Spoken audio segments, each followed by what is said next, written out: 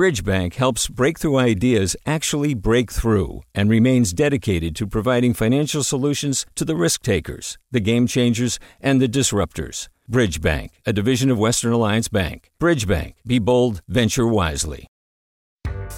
Hi there, I'm Randa Abdel Fattah from Throughline. If you're listening to this podcast, you know that KQED produces exceptional storytelling that keeps you informed, inspired, and entertained. Their podcasts cover issues from your neighborhood to the entire country and everything in between. Support this work today. You can help us continue to bring quality podcasts to your ears. Just head to donate.kqed.org/podcast. That's donate.kqed.org/podcast. From KQED. We have come to the part of the cycle where every breath you take, you will get a call from a political consultant.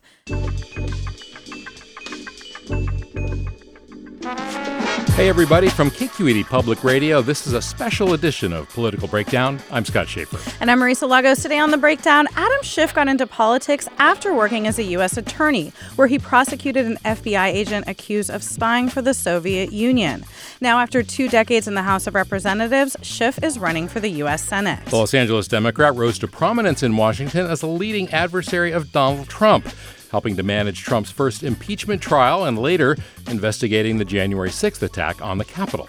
He's won key endorsements from Democrats, including Speaker Emerita Nancy Pelosi and former Senator Barbara Boxer. And if the polls are right, Schiff will face a November runoff for the U.S. Senate against either Democrat Katie Porter or Republican Steve Garvey.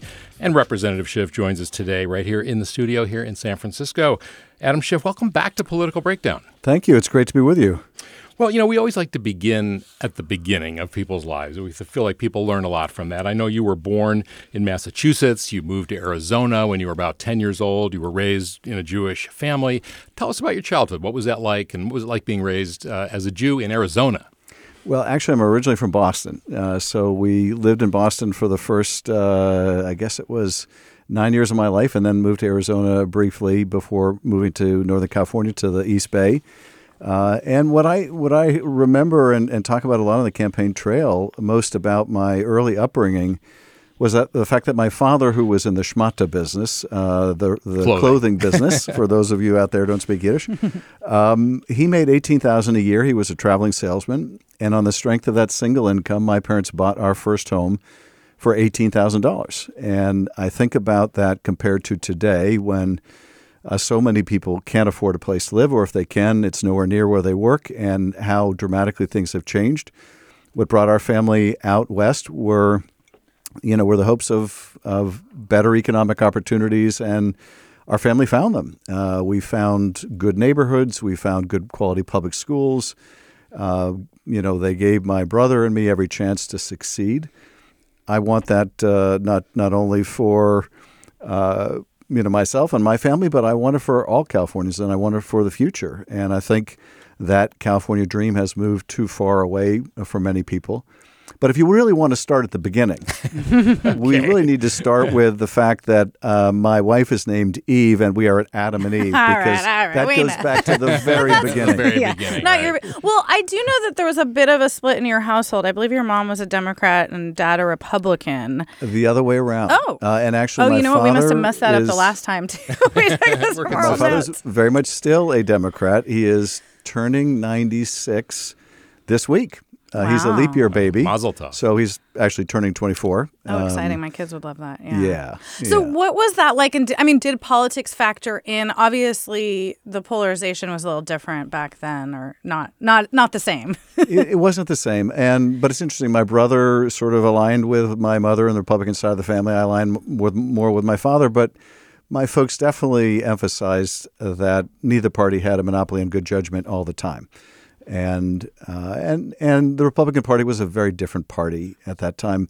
I have a wonderful photo on my office in Washington of my mother's father with President Eisenhower. My grandfather was a Republican county chair in Western Massachusetts, but it was a very different kind of a party.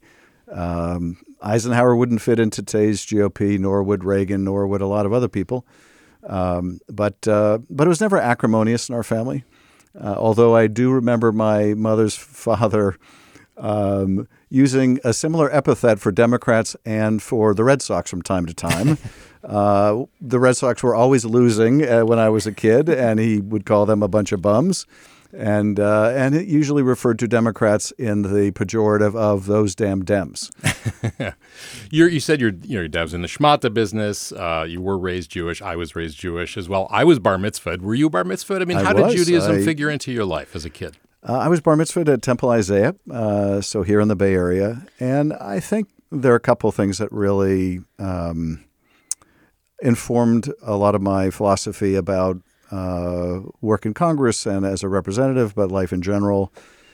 One, it won't surprise you, is the whole idea of tikkun olam, that we have a obligation to mend the broken world, and the world is more broken than ever. But I actually keep coming back to a passage from Micah that says, what is required of us but to do justice, to love mercy, and walk humbly with thy God. And I always thought those three injunctions were the best advice you could give to a political leader. And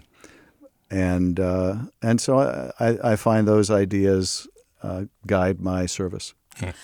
I mean, is that what helped lead you into, because you started out in public service, not as an elected official, but doing legal work, right? As a prosecutor, you went, I think, to Harvard for law school and became a U.S. attorney.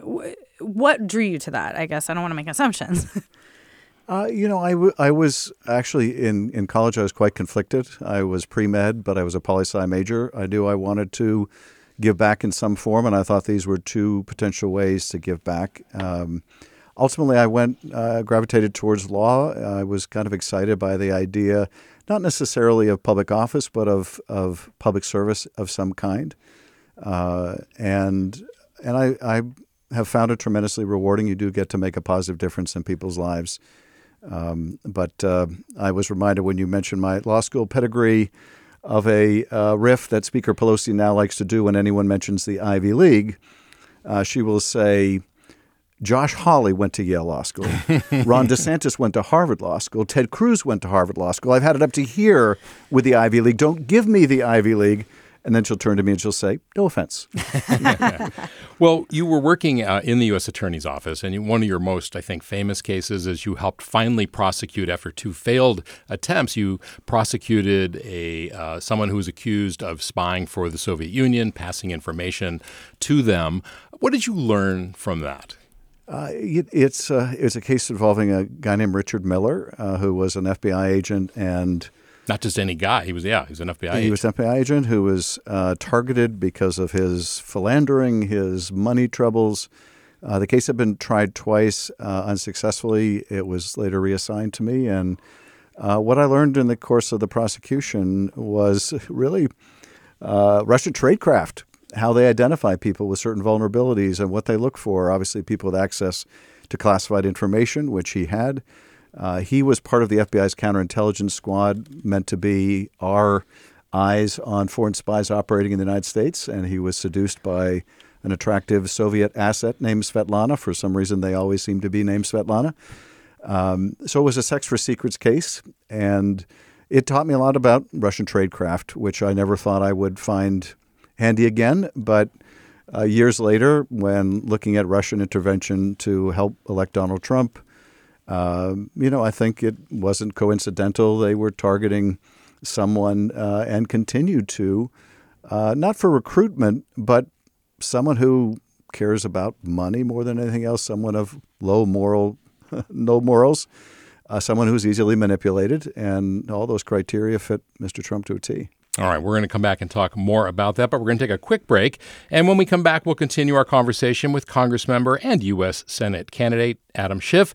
You're listening to Political Breakdown from KQED Public Radio.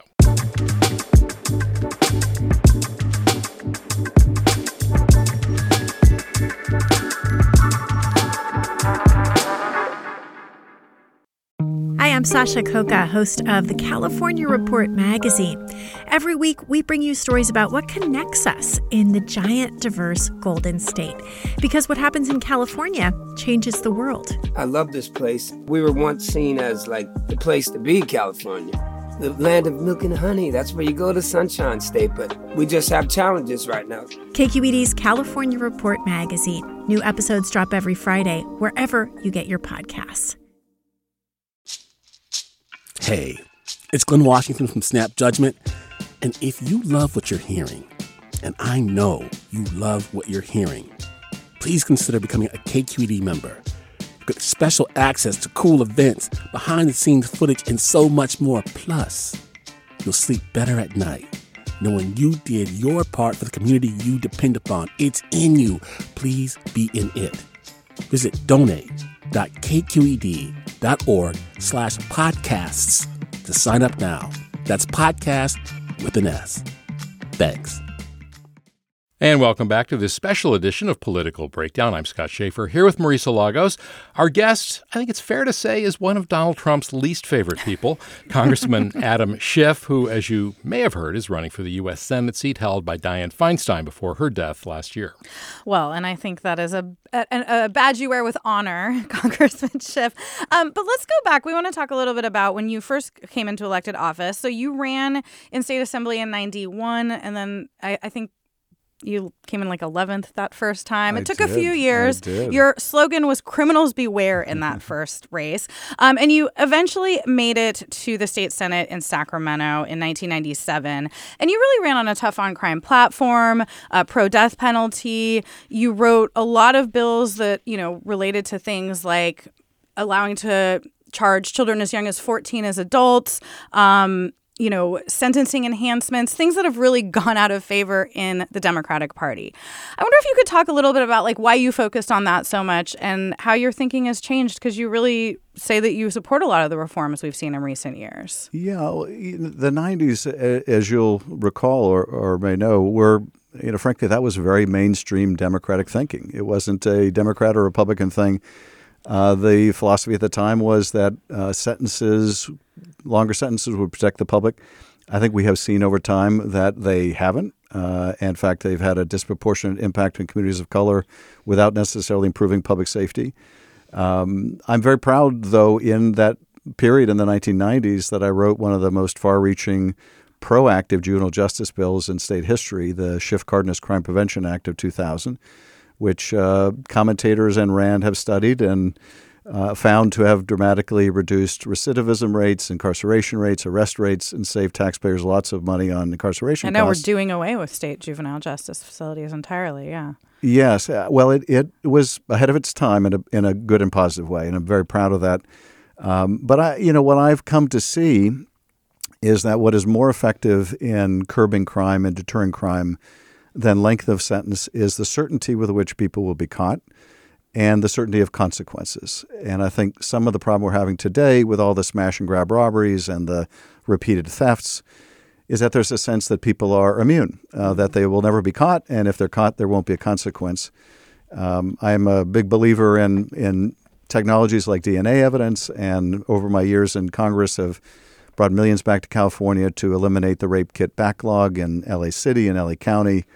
I brought back money to establish a regional DNA crime lab to help solve these property crimes and hold people accountable. And I think a combination of more and better community-based policing, the use of tools like DNA evidence, we can apprehend more of the folks that are committing these crimes and feeling a sense of impunity about it, and make sure they're held to account. All of us, including elected officials, our views on things change over time. And I think sometimes when politicians change their point of view, there's always a question of, well, did they really have a change of heart, or are they sensing the wind is changing and they want to change and get reelected or elected to something? And I'm wondering about the death penalty for you, capital punishment. I mean, this is something you did support, as did Dianne Feinstein, for many, many years. Why did you change your position on that? Was there a moment, was there a particular thing, a crime, an incident, a case that really shifted your thinking? Yeah, for a long time, I supported the death penalty for those who killed cops and those who killed kids. And, my thinking at the time was that, particularly with police officers, when you're making an arrest of someone who has a record and may be facing a long time, what deters them from killing the police officer? And so I wrestled with it. But over time, I came to see that the death penalty is disproportionately applied.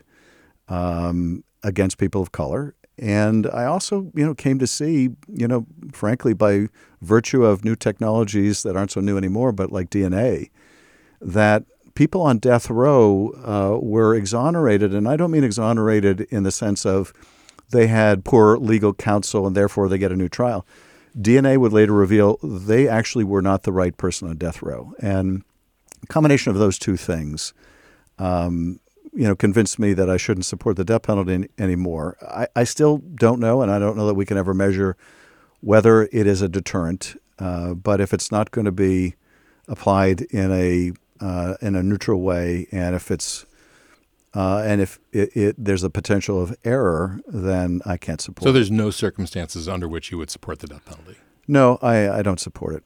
All right, I want to switch gears to another controversial topic, which is what's happening in the Middle East with Israel and Hamas. I mean, the Hamas attack on October 7th was horrible and barbaric, and I know that you strongly support Israel's right to defend themselves. I also, though, want to ask about what has happened in Gaza. I mean, the estimates of those killed are staggering. We're talking 27,000 people, nearly 12,000 children. I mean, when you look at what's happening, it feels very unimaginable. And I just wonder, do you feel that's proportionate? Is there a point where it would be too far? I certainly feel, terrible sense of loss and tragedy with the loss of so many Palestinian lives in Gaza, as well as the loss of more than 1,200 Israeli lives. There are sadly losses of life by those serving the IDF practically every day. Israeli Defense Forces. Yeah. And I think that we can grieve both the loss of Israeli lives and Palestinian lives. Some seem to think that that's incompatible, but I think it's very compatible with human nature. I do think that this is exactly what Hamas wanted to happen. When you see, and the Israeli embassy makes this available, the videotape of the terrorist body cam footage and CCTV footage and victim cell phone footage, the murder, the dismemberment, the torture, the barbaric nature of it was designed to provoke exactly the reaction that it did from Israel. Isn't that an argument against how forceful the response has been? It is certainly an explanation why Israel, and I think any other country would be in exactly the same position, could not fail to respond, particularly when the terrorist organization that committed those horrible acts is threatening to do it over and over and over again. So you do believe it's proportionate? I believe that that Israel has to defend itself, and I also believe that Israel has to make every effort to reduce civilian casualties. But I also think that Hamas has deliberately made this extremely difficult for Israel to do by embedding itself within civilian populations, by burying itself under hospitals and schools. Hamas could avoid the civilian casualties in Gaza if it separated itself from the civilian population. It obviously doesn't want to do that because civilian casualties are part of Hamas's strategy. President Biden said that what Israel has done and is doing is over the top. In other words, they've gone too far. And I think it was in one of the debates you said something along the lines of, well, I wouldn't characterize it that way. What about that do you disagree with? Well, I think the president is right to continue pressing Israel to make every effort to reduce casualties. And that, I think, is the focus of the administration, and I share that focus. I wouldn't phrase it that way as the president did, but I do agree that we need to make every effort to urge Israel to conduct its military operations in a way to minimize civilian loss of life. And, in a dense environment like Gaza, that is very difficult to do. I think we have seen a change in the nature of the military operations since the beginning of the war, and we have seen as a result a reduction in civilian casualties. But I think we need to continue pressing that case.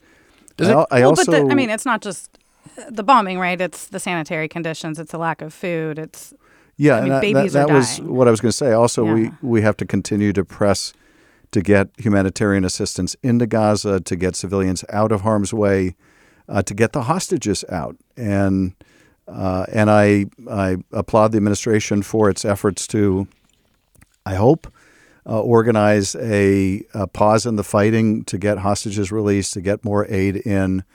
And I hope that comes to fruition. And more than that, I hope the administration's efforts more broadly to get the Saudis to recognize Israel, to get Israel to recognize a real and viable path to a two-state solution.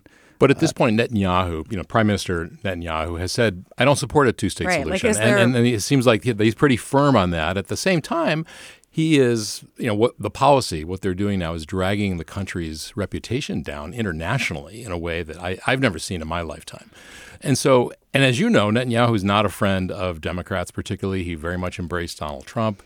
And we're seeing fissures very much so, including in the Michigan primary. And, how concerned are you about the impact of all this on your party?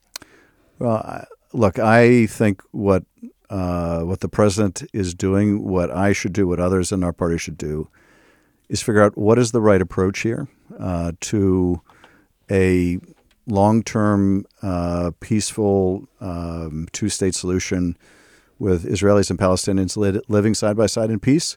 And I don't think we should approach this from the other way around, which is how do we deal with the politics of it and how that should drive policy? We should figure out what's the right thing to do. I also think that the president has been courageous in defending Israel's right to defend itself while also pressing Israel to, as I said, reduce civilian casualties. He has also succeeded largely in deterring Iran from opening up a second front in the war with Hezbollah. There's certainly fighting that's going on in the north of Israel, but it could get a lot worse. And I'm glad that we have someone at the helm of his judgment and experience. In terms of the Prime Minister of Israel, I view the relationship between the U.S. and Israel as a state-to-state relationship, an important relationship.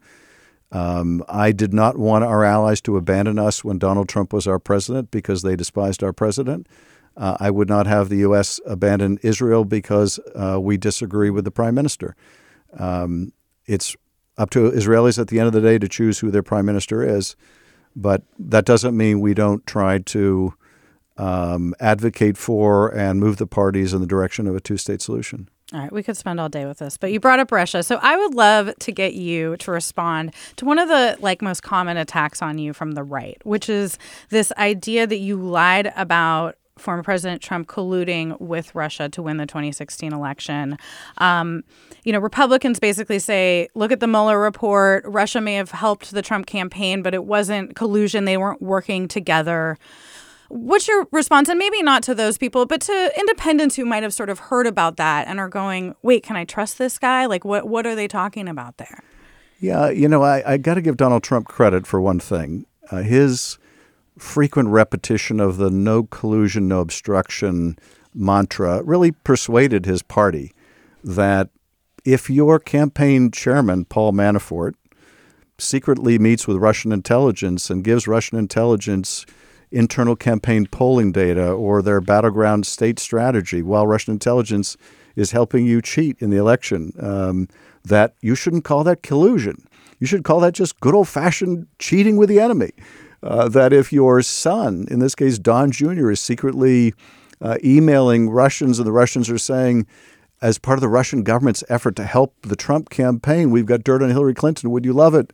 And the president's son says, if it's what you say it is, we would love it. And the best timing is in summer. And in summer, they start dumping stolen emails. Well, you can't call that collusion. Of course you can. Can you imagine if Barack Obama had done any of these things, or Hillary Clinton, if Chelsea Clinton were secretly meeting with a Russian delegation and then lying about it? They'd be screaming collusion to the rafters. So Trump's propaganda is good and successful. He threatens the Republicans that if they don't censure me, that he's going to primary challenge them. But the facts are pretty clear, as set out in the Mueller report, since you mentioned it. And but I give him credit for having a good propaganda strategy. Well, speaking of propaganda and Russia and Trump, Fox News are spewing and have been for many years now. They've been sued over it. Lies about the election. You yourself urged your supporters not to withdraw any advertising, companies to stop advertising with Fox. But now you're advertising on Fox, giving them money that you've raised for your campaign. How do those two things jive? Look, I would love it if everyone boycotted Fox, including Democratic candidates. But it's not very effective to have one person boycott a network. And when my opponent went up on Fox, the choice we had to face was, are we going to not talk to people in ways my opponent is talking, or are we going to talk to voters in the same media? And I firmly believe you have to talk to people in the same media that your opponents are talking to people. But I would love it if as an organized effort, Democrats and more than Democrats were not helping to support in any way that network or these others. But a boycott of one doesn't really work very well. Can I ask you, you're running to fill a seat held by really a California political legend, Dianne Feinstein. And, she had so many incredible moments, but was, I think, seen as pretty out of step with the electorate by the end of her life. I wonder, when you think about the model she set, because I know you've talked, you admire her and look up to her. What would you want to bring with you from what she brought to the Senate, and what would you want to leave behind? I would say two things that really are at the heart of our campaign. The first is that she was a great leader in some really tough fights. She took on the NRA, and we got an assault weapons ban. She took on the CIA, and we got a report about torture at the CIA. She had took on the Obama administration in that case. Yes. She had the guts and the determination to take on really big fights. But she had another skill too, and that skill was she was somebody who got things done. She wasn't just somebody who talked a good game. She was a doer. In Congress, you've got the talkers and the doers, and you can pretty well very easily determine who is who. She got things done. She met with people up and down the state. She worked hard to resolve problems. She brought billions back to California for water infrastructure, for housing, for mental health. She was a champion of open space. It's also a different era. Well, it's a different era in some respects, but not in others. People still want someone who can take on big fights. I think we are doing well in our campaign because people understand the threat to our democracy. They want someone in the Senate that is willing to take on a president of the United States and his MAGA armies if need be. And I will do that again if need be. But they also want someone who's going to get things done, someone who has a record of delivering. And I'm proud to have delivered light rail and delivered an early earthquake warning system and brought millions back for housing and authored California's Patient Bill of Rights and legislation on press freedom and to attack nuclear proliferation. It's why I have the support of so many of those colleagues you mentioned. Now, 80% of the House Democrats have endorsed me because they, too, are looking for someone in the Senate that's not a talker, that's a doer, that will work with them to get things done. As you know, Senator Feinstein, along with Barbara Boxer, were elected in the Year of the Woman, 1992. California has had two women in the Senate representing them for many years. Now I know Barbara Boxer has endorsed you, as has you Nancy are not Pelosi. A woman. But you have many wonderful qualities, but you are definitely not a woman. What do you say to women who feel that going from two women to potentially two men as their senators feel like that's a setback? First of all, I would say that representation is very important, and voters are going to consider, they should consider issues of gender and issues of race. I think both of those things are very important. But I'm asking voters to also consider who is a track record of taking on big fights and who is on the sidelines, and also who's got an ability to get things done. Who do they think is going to be successful in bringing down the cost of housing, and who has a track record of delivering, and who's going to fight for resources to come back to California? I'm going to do what Senator Feinstein did and bring back billions to the state. Any senator who says they're not willing to do that is basically saying to the other 49 states, you can have the money. We'll continue to be a donor state in California. So I would say consider my record as well, and I'm confident voters will consider all these things. All right, we're going to leave it right there. Congressman Adam Schiff, thanks so much for joining us. Thank you. It's great to be with you. And you can hear our other interviews with Katie Porter and Barbara Lee on our podcasts. But that'll do it for this edition of Political Breakdown. We're a production of KQED Public Radio. Our engineer today was Jim Bennett. Our producers are Guy Maserati and Izzy Bloom. I'm Marisa Lagos. And I'm Scott Schaefer. Join us tomorrow for a conversation with Governor Gavin Newsom. We'll see you then.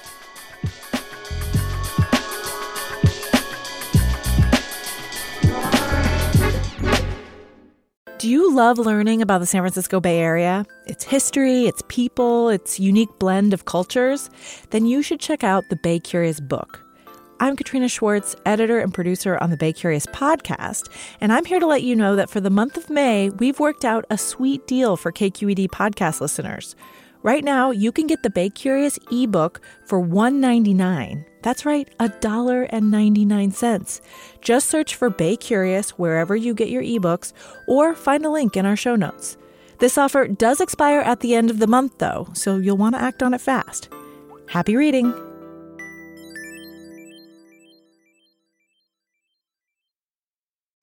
Hey, it's Avery Trufelman, host of Articles of Interest, and I've got to say, I've been a fan of KQED ever since I was a little kid, and I would come out to San Francisco to visit my grandma. It was just what we'd always turn on every time we got in the car, every time we were making dinner and turning on the radio. It was always KQED.